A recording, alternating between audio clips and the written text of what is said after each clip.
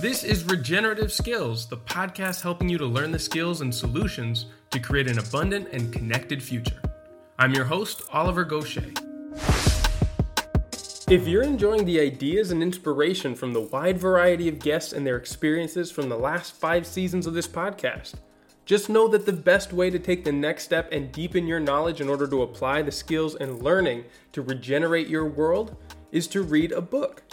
New Society Publishers' vision is to provide the world with fundamental tools to help build a just and ecologically sustainable society, and many of the guests that I've interviewed here on the show are authors published by them.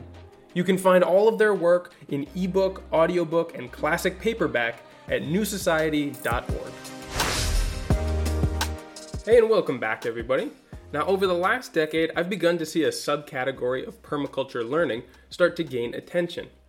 As more and more people encounter the principles of this ecological design framework and experiment with different ways of applying it in their lives, there's been an emergence of social permaculture to integrate the patterns of nature to tackle inner challenges.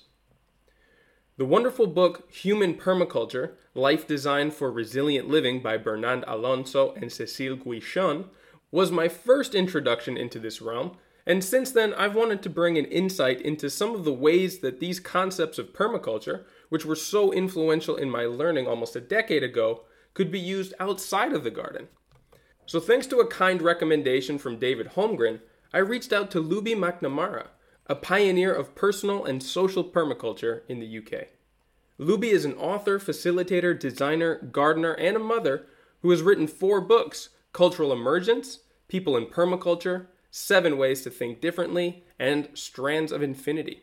She first came across permaculture in 1999 and was deeply inspired by the collective learning environment and the focus on emerging solutions through collective wisdom.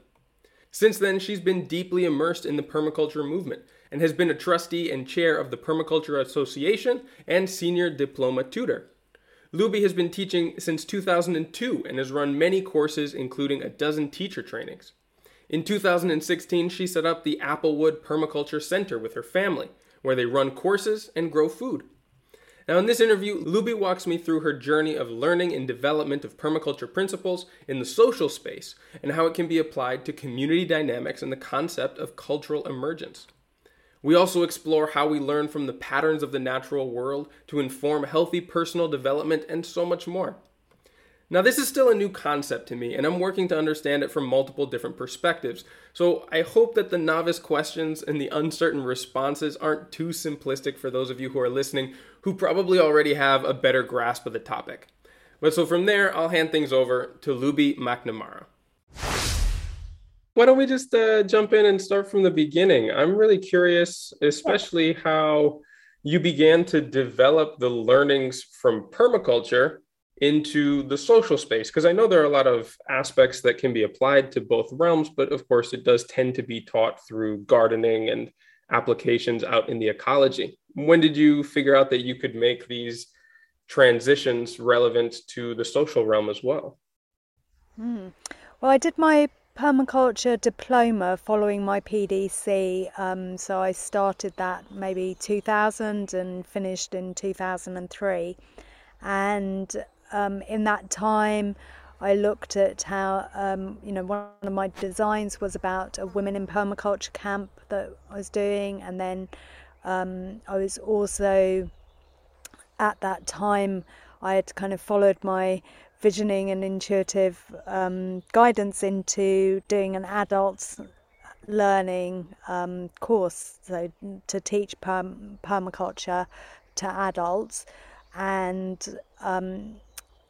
just to rewind on that story a little bit, my when I was finished my PDC, on the last day we did a session around kind of visioning and what would be your long-term goals and visions, and just to really put it out there in this unboundaried way of what would you like to happen, what would be fun to happen, what would be amazing to happen, and to really let go of the kind of like the planning mind, the rational mind, this internal saboteur that might say, no, you can't do that for whatever reasons.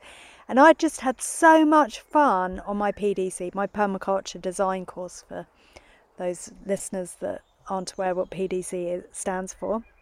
I'd had so much fun. It was just one of the most nourishing experiences of my life that thus far. I was in my early 20s. I was doing my university degree at the same time, and my university degree was loads of fascinating subjects taught in quite a dull way.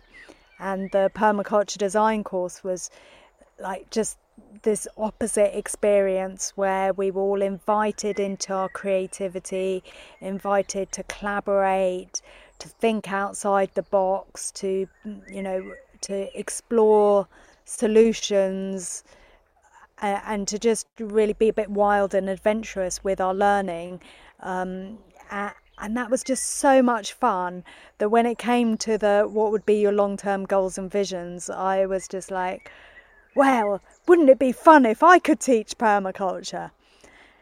Not with it, like sometimes now I do visioning in more of a kind of like, I really want to make this happen. I'm going to do design and make this happen. But that was just like put out there in this, just like, wild abandon of just kind of like, yeah, that would be so much fun. And then little did I know the power of voicing our visions at that time, because then from saying that, then there's an opportunity to meet with other permaculture teachers, and I took that opportunity, and then that people were saying, well, it's a great idea to do like an adult learning education course you can do them at any local colleges.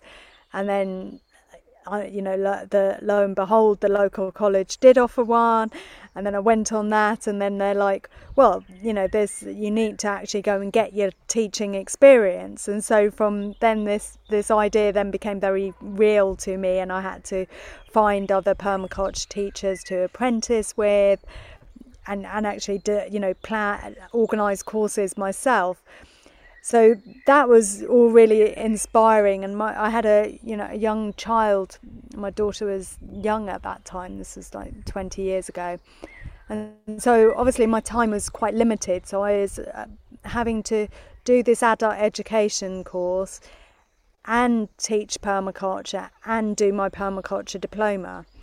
So it made sense that all these three things interwove, and this integrate rather than segregate principle, rather than seeing them in isolation, to see them as this kind of three legs of the stool that would really support me in moving forward. So then my permaculture diploma became about designing permaculture courses and translating the principles of permaculture into teaching. So the principle, for example, of everything gardens that you think about in the landscape, everything gardens, you then in the teaching environment can become everyone teaches.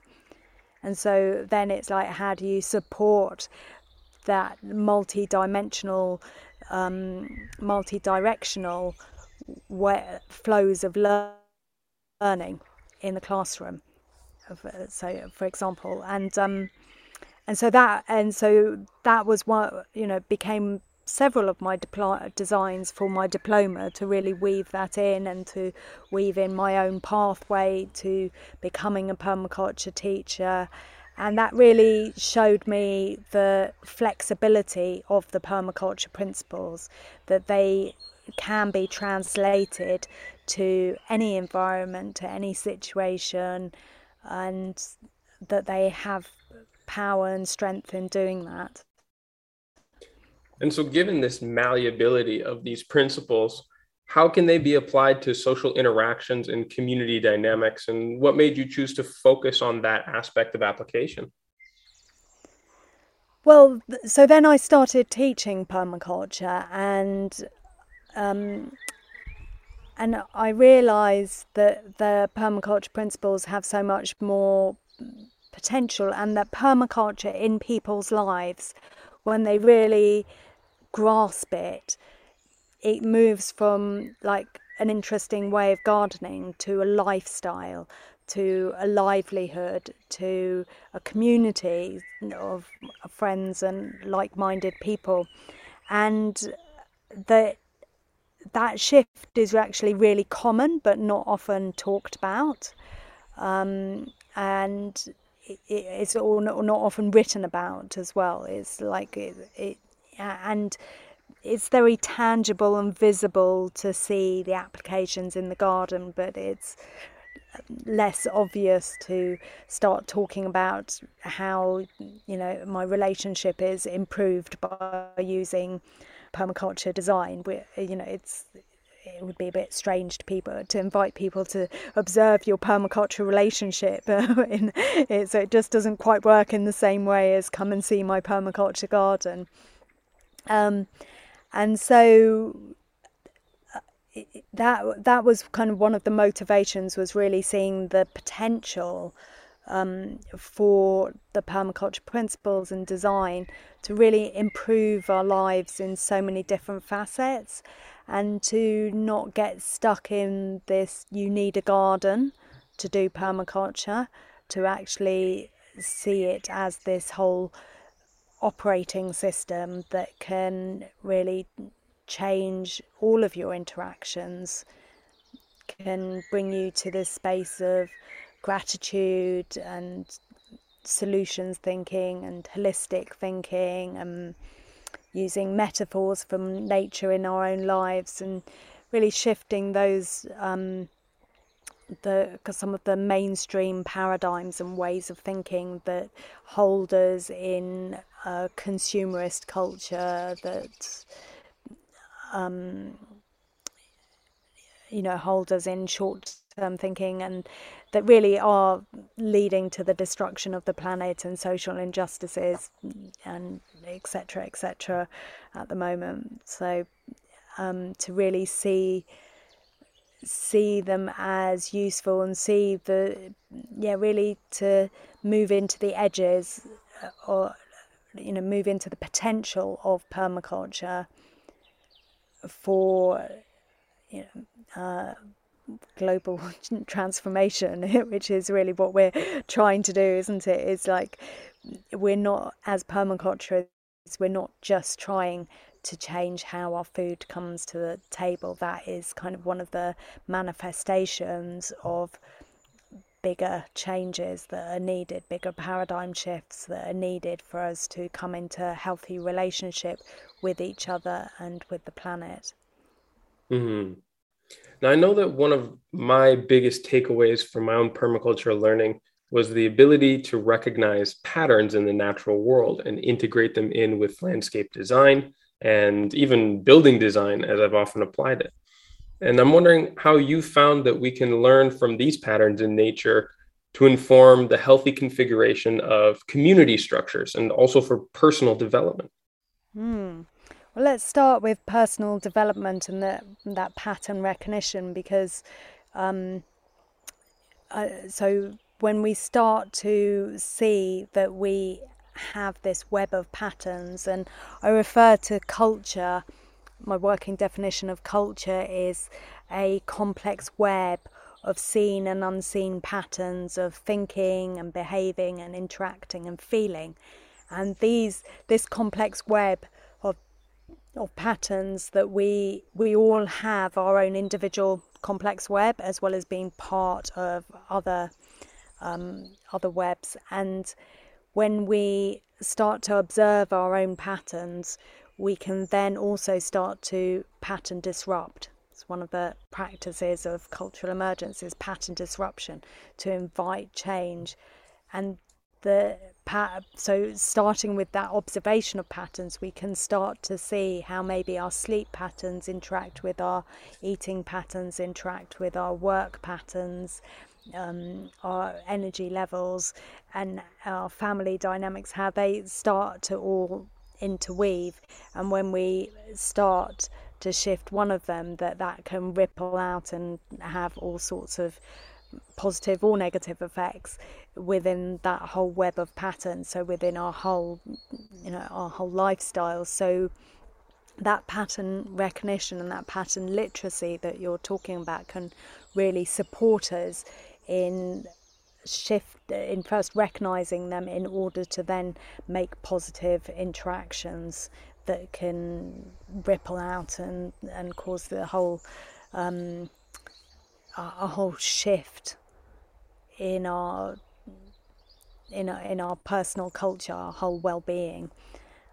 And that's also true then on a community level or group level or family level, where you can start to see the patterns of interaction there. And some of the patterns so that's kind of more of the behavioral thinking patterns. There's also like the structural patterns of nature, like the spiral or branching patterns, which we can also use to think of the configuration of our workplaces. Where are the flows of communication? Is it like a bird's nest, and it's all like that net pattern, and communications it's all happening all over the place? Or is it more like a branching pattern where it flows from one place and forks and then moves forward in that way? So we can start to play with those patterns of nature, those structural patterns of nature as well in our community designs. I love this idea of pattern disruption as a way of sort of auditing our own processes and figuring out where perhaps personal issues for ourselves or maybe even in our communities might stem from. Can you perhaps give me an example of something that's come up in a course or maybe even in your own life that you can use as an illustration for how this sort of works out? Yeah, so pattern disruption is an invitation to move away from automatic pilot. So to let go of some of the cultural conditioning that we've got embedded within our minds and within our bodies as well.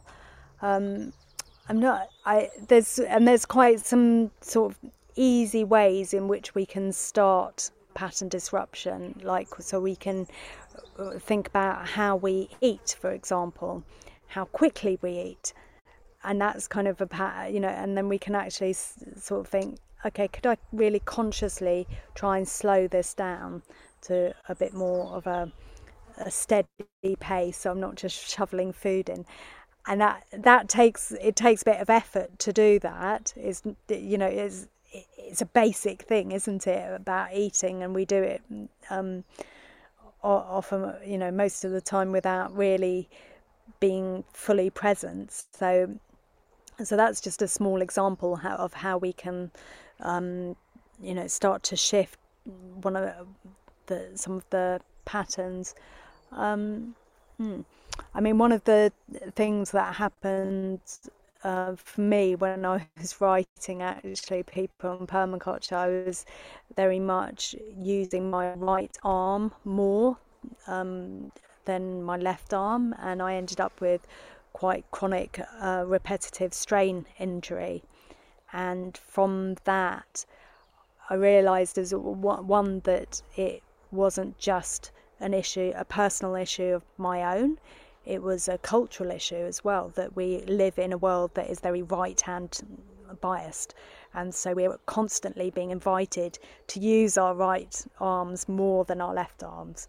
We have to actually make an effort to use our left arms, and so that's been part of the pattern disruption that I've had to do in my body to get myself more into realignment. And I did a design which I didn't want to call RSI, repetitive strain injury. Because that's calling more of that in. So I called it regenerative arm movement design, and looked at how to disrupt those patterns. And so I used my keyboard mouse, my computer mouse, with my left hand now instead of my right hand, and have retrained parts of my body and really sort of paid attention to when I'm using my right side of my body more than my left side, and tried to disrupt that pattern and realign, and recognizing that a lot of it is done on automatic pilot, and that automatic pilot has been conditioned by the cultural context we live in, which values the right the right arm more, and it also it values the logical that side of the brain as well, the left side of the brain that um, the left side of the brain that operates the right side of the body, which is the logical, linguistic, rational side of things, rather than the right side of the brain, which is more creative, intuitive, holistic thinking. So there's a mirror literally between the thinking sides of the brain and the different ways we think with our brains and the different parts of our body that we use. I really connected to that first example you gave of eating too fast. That's particularly one that I struggle with. So I would imagine that once you identify a pattern that you would want to disrupt, that you have something of a process to audit where it comes from and perhaps to evaluate options of working a disruption in or putting in a different objective of what you'd like to achieve once you've started to suss out the origins of something that is not serving you in your life. Yeah, absolutely. And also you can disrupt the patterns just for the fun of it as well. So you can just see Just what as an happens. exercise in consciousness, perhaps. Exactly. Mm. And just see what does happen when you eat slower. Does it then invite different conversations with your family members because you're eating a bit slower? What do you get bored? Do you want to cook nicer food? What happens? Just, to see that. I mean, another example, like maybe the eating example, maybe it's a bit obvious that eating slower is better, but like maybe walking, like walking slower maybe invites you to be more in your body and more observant of what's happening. Maybe you connect more with other beings or other people when you walk slower. When you walk faster, maybe you're getting more exercise and you're pushing yourself a bit harder, and it's more invigorating. So that example, then either way, whichever way you go, has benefits. So it's not to say that one is better than the other. It's just then you're being invited more into consciousness and awareness, and switching away from that automatic pilot. And then it might be that pattern itself isn't the end goal. Maybe it is. Maybe the eating slower might be the end goal of enabling you to eat less food. But it might be that the eating slower has knock-on benefits that you're not aware, that come as a surprise. So this is the emergence of it, that you don't necessarily know what could come out of that, because we are non-linear beings as people. So this is where people-based designs, very different from land-based designs. Although I would just say that there is no such thing as land design without people. A land design without people is called nature getting on with it. Once you introduce people into the system, then we are part of that system, and so we become part of that system and part of that design, with all our cultural baggage and preferences and standards and paradigms and all of that. So we can't escape from being part of that as designers. And having said that, there's when you plant an apple tree, you might get an abundant crop of apples. You might get hardly any. The apple tree might even die. But you're unlikely to get plums or mangoes or something, or something really unexpected there. But when you do a design for yourself, like an eating design, we're using this idea, you might get some really unexpected things that happen from just slowing down your eating. Hmm. You might think it's really kind of like clear cut. Okay, I'm just slowing down my eating. The end that equals slower eating, but slowing down your eating might equal a whole lifestyle shift or a whole relationship shift or all sorts of, it might give you more time to think that leads you to wanting to follow your dreams and create a whole social enterprise for yourself. Anything can happen from those small changes. It's a non-linear process. Hmm.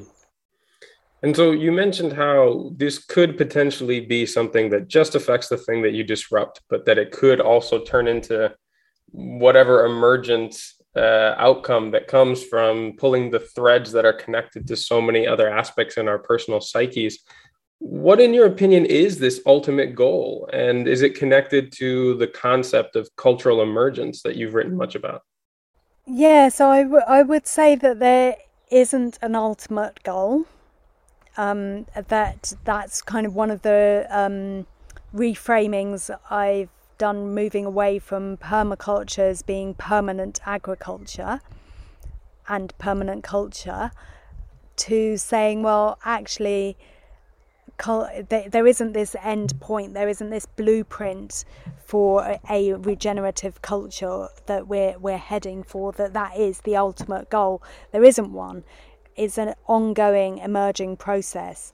It's a natural phenomenon. Culture has been emerging since we first sat around a fire way back when, and told stories of our hunting and gathering. It's been evolving since then. So it's an ongoing emerging process. And it's the cultural emergence toolkit provides practices and principles that help us to emerge culture in a positive, fertile, beneficial, healthy direction. So it provides that container in the same way as, like, if you imagine bringing a small group of people into a well-held, facilitated, warm, cozy room with a clear agenda and plan and lots of icebreakers, and really holding the space for people to collaborate in and co-create in, versus then something fertile will come out of that collaboration, compared with if you put everyone in a really cold, dark, stuffy room and you're just give them a time pressure to get to produce a result, and no clear instructions, and all of that. You're much more likely to emerge an argument in that second scenario. So and then if you imagine that on them bigger scales, then the cultural emergence toolkit is likely to emerge connection and creativity and cooperation and empowerment versus disempowerment, lack of hope, social injustice, etc. So there's different spectrums of emergence between fertile and destructive, and so the cultural emergence toolkit supports us in the direction of fertile emergence. But it is this ongoing process that it's not a destination, and so that's a different framing from permanent culture, which I know isn't it doesn't necessarily mean permanent as in fixed or static. It means something that's able to sustain itself, but I just think the framing is more useful around cultural emergence. Okay, okay. And so there may not be sort of an ultimate objective that you're working towards, but the things that you mentioned certainly show a preference for what kind of environment, what kind of interactions, connectivity, empowerment, like you mentioned, you're trying to achieve. And so, what are the exercises and the toolkit, like you mentioned, working to add value to an experience or offer new options with which to work towards. I guess I'm struggling because I'm trying to. It sounds like it's still coming to an outcome, but you were clear that there's not a singular one. Yeah, so there's like regenerative cultures, plural. So Okay, it's not trying to put this blanket of this blueprint across the entire planet and all of humanity. It's about saying that there's got it. multiple cultures that can live in harmony and coexist with each other. I mean, I say there's no ultimate goal, but the regenerative cultures. So this is, if we have cultures that support personal leadership, collective wisdom, and earth care. So if we have cultures that support those things, then we will have cultures that are healthy, productive, in alignment with the planet. Um, and we know that we currently have cultures that we have war cultures, rape culture, chemical cultures, all of different cultures that are kind of coming from this paradigm of separation from nature, of competition, of domination over nature, and that they are leading us in a direction that apocalyptic direction. Really, it's quite the chaos is getting closer to the surface and bubbling over in many places. So how do we move towards a place that values everyone in society, that is building ecosystem restoration, that is building communities, that is rebalancing social interactions for everyone? Actually, if you went to kind of, most primary school kids, you could kind of come up with a vision of the planet and regenerative cultures. It's not rocket science, but it is quite complex how we move from here to there on a global scale.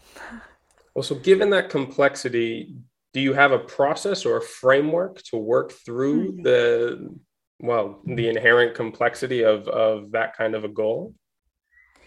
Yeah, so there's three phases of cultural emergence which we start with. So that the three phases are challenge and awaken, move and invigorate, and nourish and empower. And the idea is to bring those phases into balance. So if we start with ourselves personally, but then this also scales out as well. So the challenge and awaken phase, like pattern disruption, is then one of the practices that supports this challenge and awaken phase. It moves us out of this automatic pilot and invites us into a space of questioning and open to possibilities. And so when we challenge our mindsets, when we become aware of, oh, what you mean I have a personal culture? Oh, okay, that's quite revelationary for most people. It's only been recently, since I've been working on this toolkit, that I've had that phrase of what's my personal culture. So becoming aware of culture, of systems, of the paradigms we're operating from, of pattern disruption, they all help us to move into this space of challenge and awaken. But we don't want to get too, if we activate challenge and awaken too much, it can be overwhelming. It's like, being bombarded with the statistics of climate change. Just end up with us kind of wanting to hide under the duvet or in front of the TV vegging out, because it's just too much, isn't it? It's like so we don't want to do too much of the challenge and awaken. We need to balance it then with the move and invigorate, which is about moving forwards, getting things done, designing, visioning, being effective, being leaderful, being an activist, doing stuff, and and that's great. But then that also needs balancing out, because if we do too much of that, we end up in burnout. And so it also needs to be balanced with the nourish and empower phase, which is about connection and surfacing our gifts and creative expression and peacemaking, and so connection with nature and connection with ourselves and each other. And so that phase is also important. But also we don't want to get too much of that phase. I mean, we tend in Western cultures to rarely get into the space of too much of that phase, but it is possible, and it can become too comfortable in that phase, and we end up losing a bit of empathy for others who are maybe more in the challenge and awaken phase, and we're a bit too like, well, I'm okay, but what's the problem? So that again needs balancing. So those phases all need balancing in our lives, and that is a dynamic balance. So it's not to say, okay, well, if I do Monday of challenge and awaken and Tuesday of move and invigorate, then Wednesday, it doesn't quite work like that. It's a different, that balance can shift for us at any time. Okay, like I think I've done a bit too much this week, let's move into some more nourish and empower, or different seasons of the year invite different phases.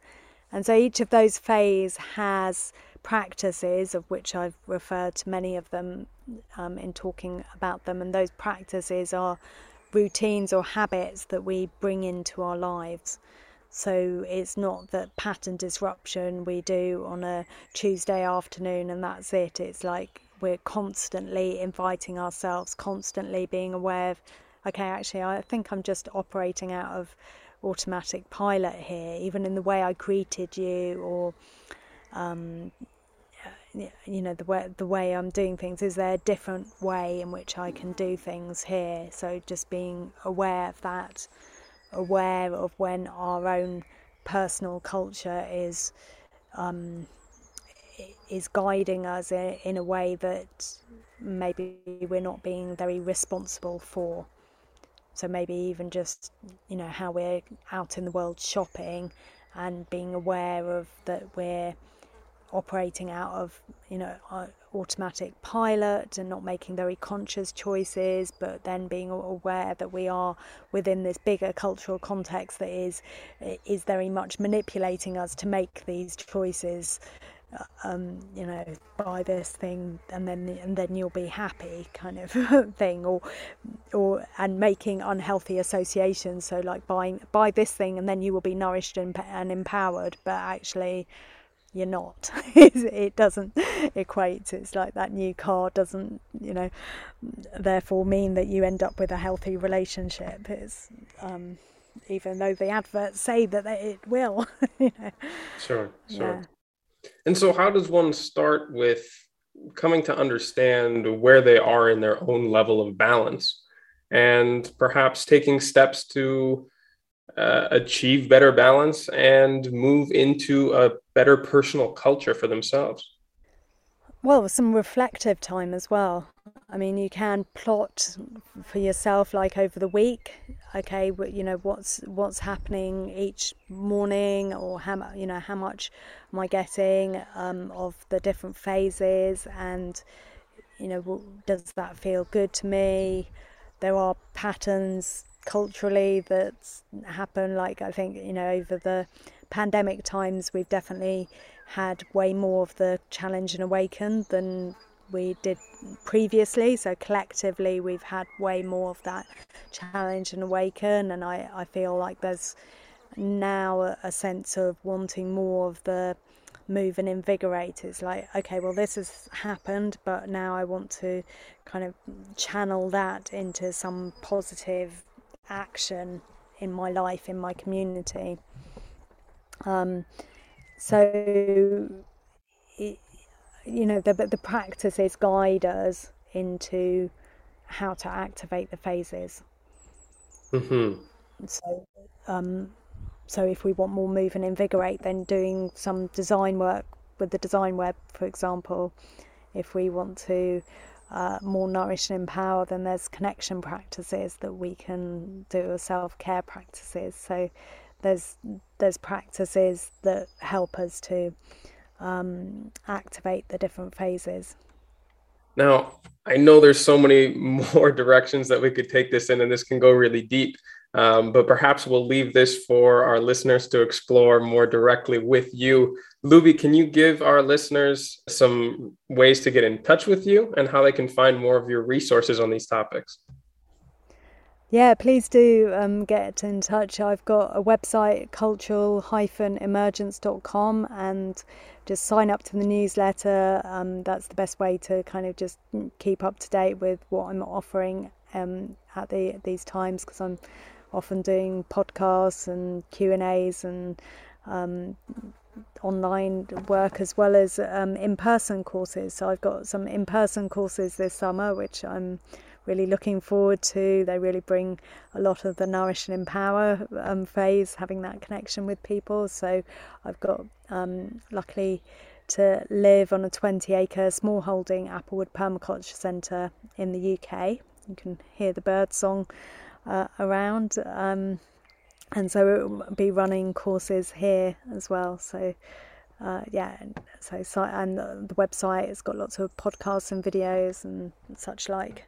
Yeah, I hope your listeners have started to kind of broaden their horizons of how useful the permaculture principles and tools can be for wherever you are in your lives, because I know a lot of people maybe don't have that opportunity to garden, or maybe are looking for seeing a bigger picture of how we can really create large-scale transformative change, which is what we need at the moment, and to really lean into this idea of non-linearity as a message of hope, that it might really look like we're facing a bit of a cliff face, and we're never going to make the changes that are needed. But you never know. It's like when you're whipping cream and nothing's happening and your arm's aching, and it's just like, it's never going to happen, and then suddenly it's just like, it's happened, it's great. So there's always this possibility for non-linear change that can support us in where we need to move to. Yeah, I completely agree. That's one of the messages that I've really been trying to get through on this show for a while, is that there's so many ways that you can take part in change of culture and regeneration, restoration of the earth. You don't necessarily have to have access to land or be passionate about farming or growing food. There's so many different entrance ways, and everybody's skill set and gifts can be useful in these efforts. So thank you again so much for taking the time to explain these things for us. I really look forward to keeping in touch. Thanks a lot, Oliver. Thanks once again to Looby Macnamara. I'll be posting all of the links that she mentioned on the show notes for this episode on the website, where you can also find all of the previous episodes from the last 5 seasons. And before I wrap this up, remember that these episodes are only the beginning of the ongoing conversations happening around these topics on the Regenerative Skills Discord server. Now, it's always free to join, and it's also the easiest way to get in touch with me directly.